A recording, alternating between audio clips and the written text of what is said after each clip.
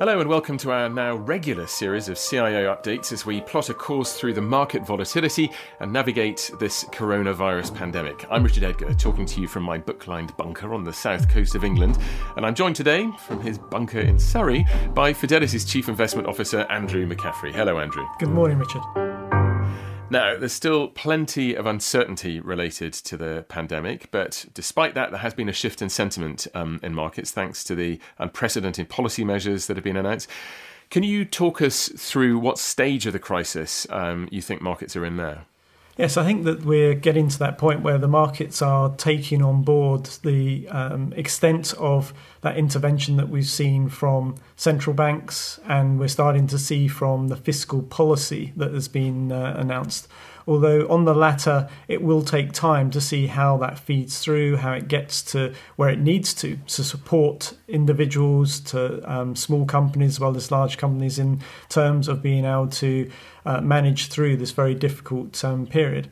In terms of central bank actions, and again that we saw the Fed overnight announcing that there were going to be some easing of bank regulations that gives an opportunity, one would argue, for balance sheets to be a little bit more flexible, therefore take on potential for a little bit more risk, which will help in terms of underlying market liquidity as well in some cases.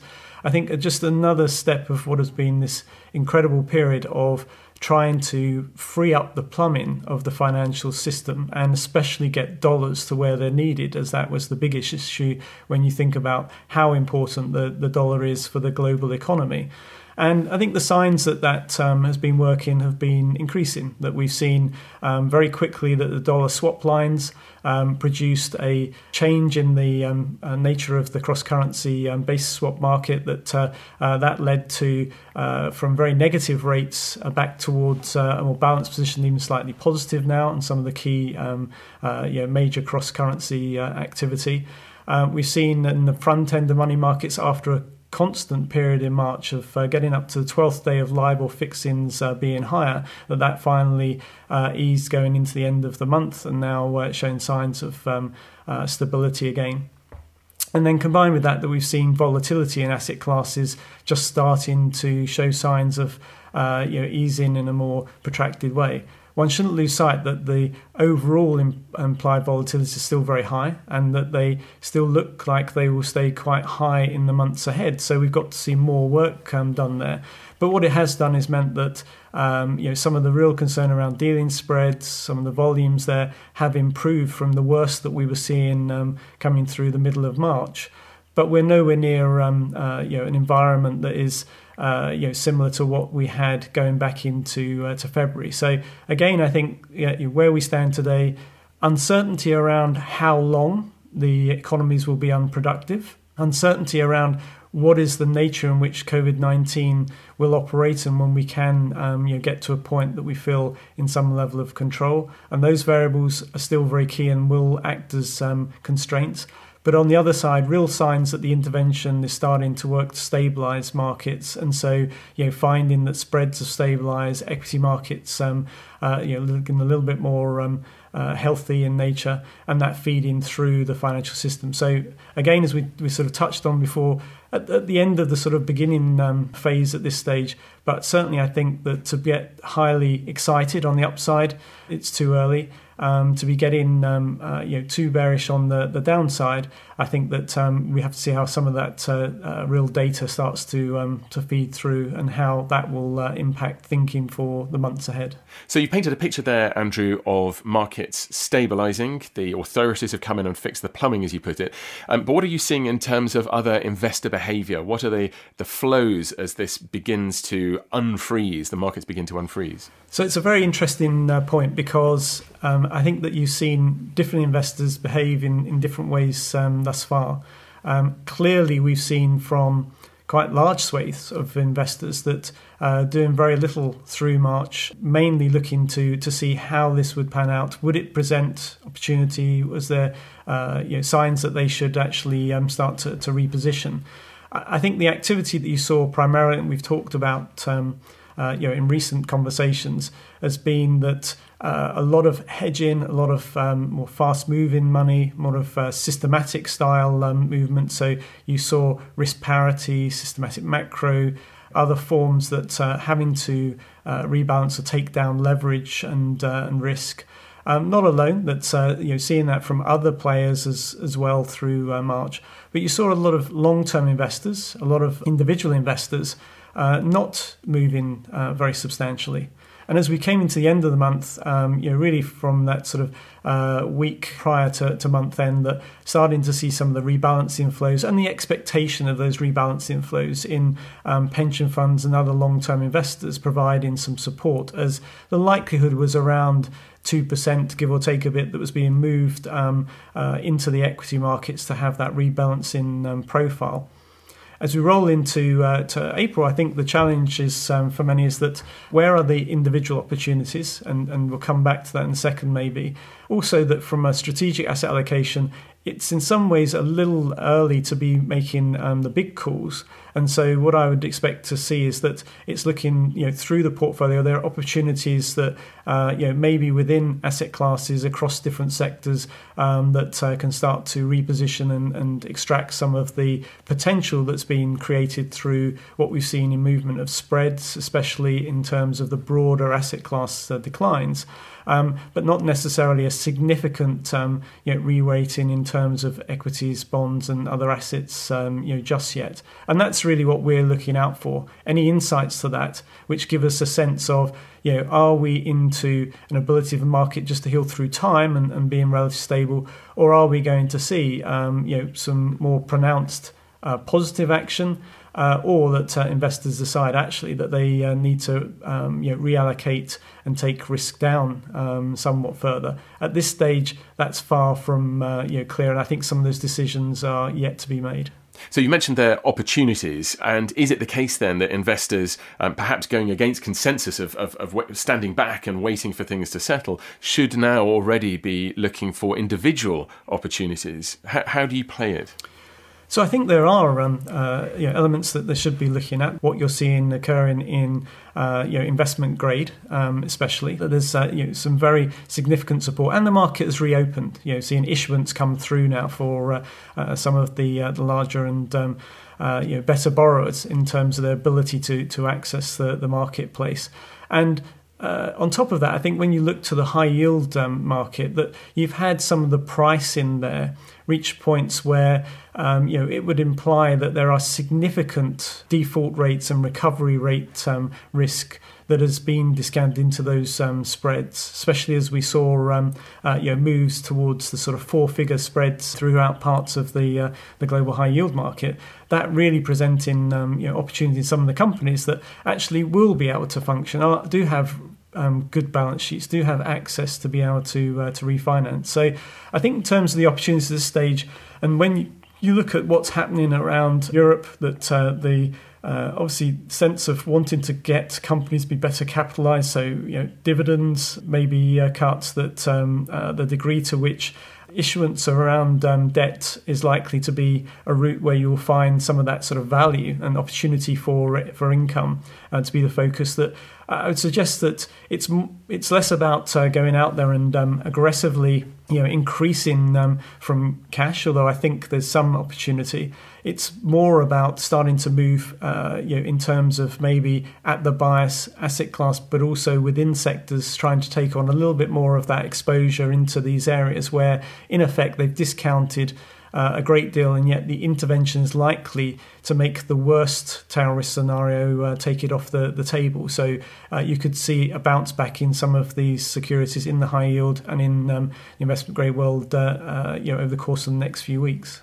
So we'll come to the dividend cut in a moment, but if I just think back to our conversation a week ago, at that point it was about the brakes having been put on and we were no longer in free fall. And if I think about the picture you're painting now, is that there's much more of a pattern coming through, that there is more detail, and that you're going through a whole array of different areas where there is nuance emerging. Yes, definitely. And I think that's the part that, as I've said, to make a big call at the moment is probably still dangerous. But now we're starting to have a little bit of just as that real pressure that one felt as you had that literally day after day of volatility increasing, of the inability to be able to navigate markets because of dealing spreads and liquidity that was available. Now there is the opportunity to look at actually how does some of that lie of the land as we stand today. And within that, starting to see that there are companies that clearly do have the strength of balance sheet that will be the survivors, that have and are paying levels that are very attractive, in terms of what they discount around that profile for individual companies. And so there are opportunities, I think, developing there, both in the debt markets and looking, as I said, to credit both in investment grade and high yield, but also that in some of the equity markets are looking to within sectors as well as across sectors where individual companies just again of literally a case of everything being marked down, whereas actually they're in a much better position. And so the opportunity to rotate portfolios and give that extra value that I think comes from an active approach and the ability to deploy that active approach at these times. And coming to dividends, because you did mention that, and the big news has been that banks have been urged by regulators to halt dividends in order to preserve cash. Do you see that playing out in other sectors? And what does it mean for those investors who relied on that income? Where can they go? So I suppose in the first part of that question that yes, because as you see the intervention play out and as you see fiscal support, so government taking stakes that. Will it be in the form of equity? Will it be in terms of debt? Could it even be convertible debt? More likely in the US than looking to Europe for that latter. But I think that what that means is that you could see it going into other sectors, not just about the banks to recapitalise, but actually into companies that have been supported and that they, until they can pay back the taxpayers' money, that they have to build up that capital, pay down debt, or just be able to be in a position that they can function without that level of support. In terms of for investors, I think it is very challenging and that it will push investors to look around the world for where that process is maybe not happening in quite the same level, where there's maybe a healthier recovery and activity, less intervention. But there's also, again, back to the point around debt, that some of the debt spreads that we saw develop coming into the latter part of March, were providing enormous value. And within that if I look at something like European high yield, that you saw that being a market that's been very compromised with what the ECB has been doing for a long time through their buy-in patterns. That's easing, the crisis hitting, spreads going out, where you got yields going up into the levels of 7% plus in across parts for very good companies. That all of a sudden there was some real value there. And then looking for savers, I think that the opportunity is to look around for the risk that's implied from the volatility is looking to where we've been. The risk looking forward on that those securities and what they're pricing actually is for them to be better value and to be able to pay that income that may be required. So I think selectively there are opportunities, but that will be a challenge because it's not every investor that will have access to that analysis inside and to some of those opportunities. And it's obviously for us to try and help them to navigate that through the course of the next few months and years. Now, most of the attention over the past few weeks has been focused on coronavirus, COVID-19, but it's easy to forget that the trigger at the beginning of all of this that sent markets in a tumble was oil. Can you take me through what's going on in oil right now?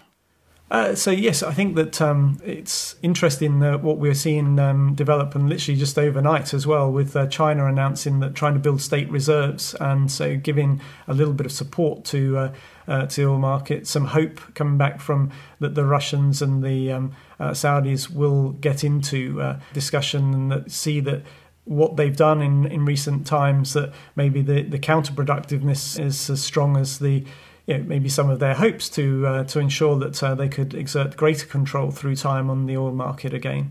But where we stand today, I think, is that you can't ignore that it's had an enormous impact onto the energy sector broadly, and especially back into the US. And the amount of capital that has been committed there, the number of companies that will move to having these stranded assets very quickly, that the damage has been substantial, and it's hard to see how that can disappear as an influence for some time. It's also important to bear in mind that we have looked at an enormous demand shock. So even though we looked at oil and the announcement from the Russians and the Saudis implied that supply shock influence and what that's done to many energy companies, especially those in the US, that it's actually that at the same time we have had this enormous demand shock that has hit.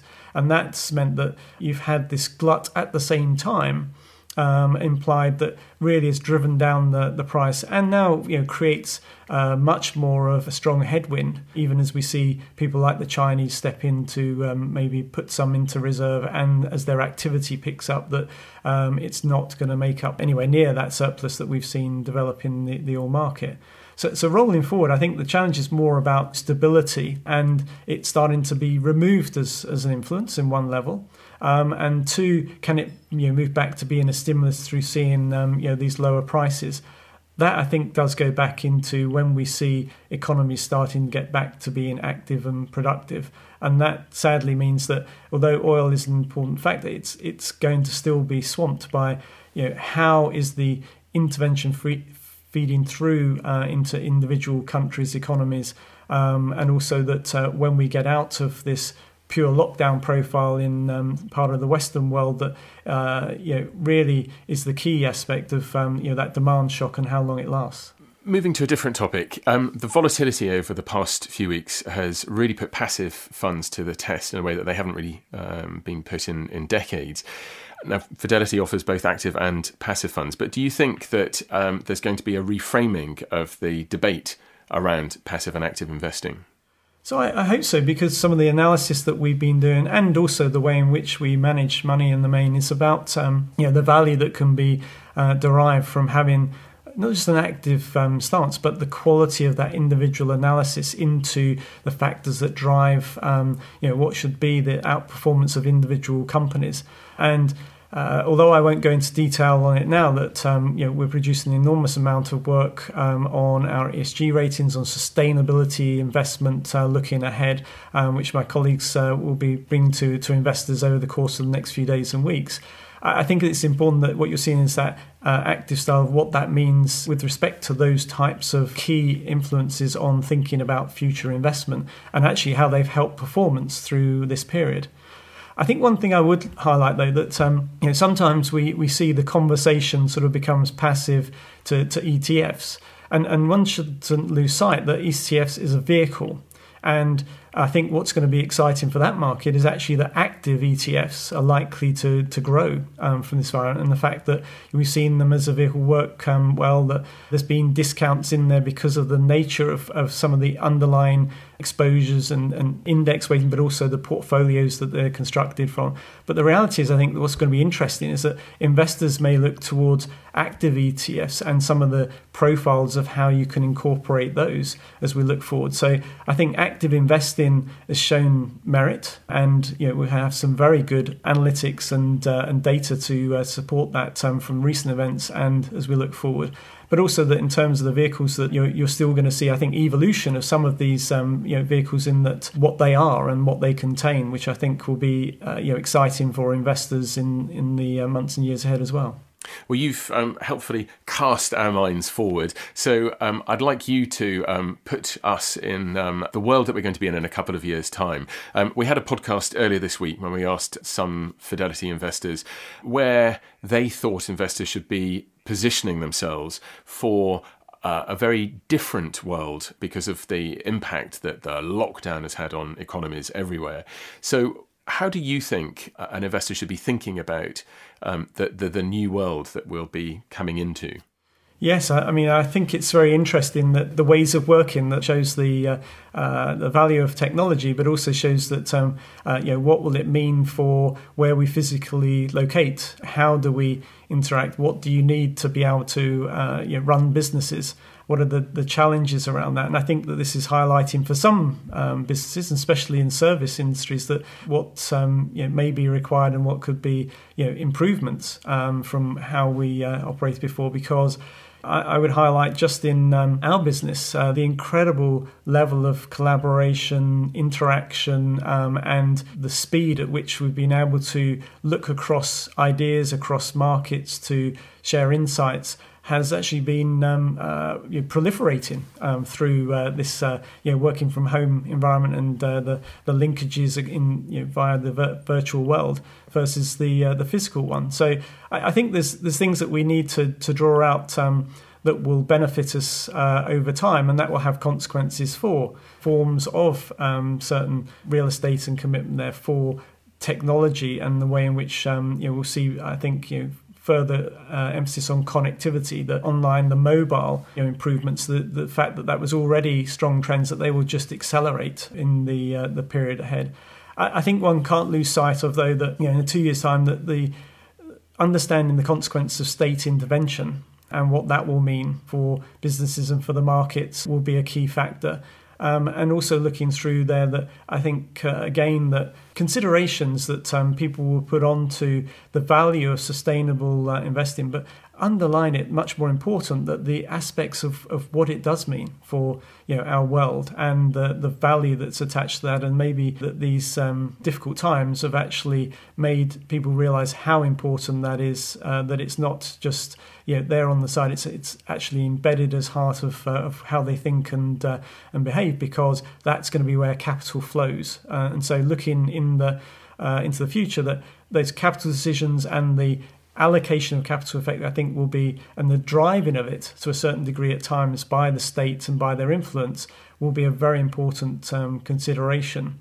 And then finally, I think that the one, sadly, I don't have an answer to today, is that how, in terms of this process where we've seen a lot of immediate support for economies to make sure the system can stand still, but how we work our way out of that, I think, is a vital consideration as well, because there will be risks. There will be the degree to which, how do you unwind that debt, all that potential growth you've brought forward to try and stabilise? How will that be then repaid? And does it mean that we have much slower growth levels again looking forward? But with the fact that globalisation was already being challenged, and as we've seen, sadly, with the little bit of tit for tat from China and the US over the virus data and insights this last couple of days, that will we see that more challenges around supply chains, around going more to local versus global, and what will be the impact of that. I think those are very meaningful issues. That the risks are that supply chains have already been changing. They will continue to change, and the focus on trying to bring them more local, will be seen, especially with the level of state intervention. And will that mean that there is then, some degree of risk around prices at some point in the future?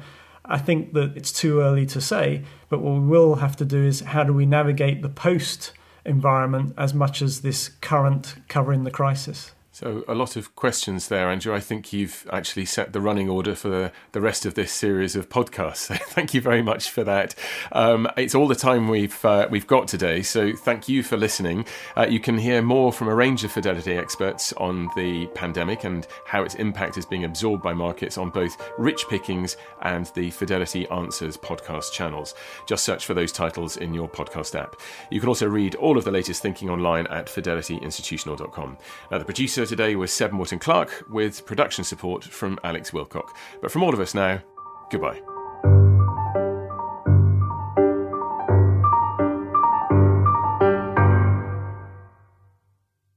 This podcast is for investment professionals only and should not be relied on by private investors. This podcast is provided for informational purposes only and is intended only for the person or entities to which it is sent. It must not be reproduced or circulated to any other party without prior permission of Fidelity. The value of investments can go down as well as up, so you may get back less than you invest. For other important legal notices, please see our website, professionals.fidelity.co.uk/about-Fidelity.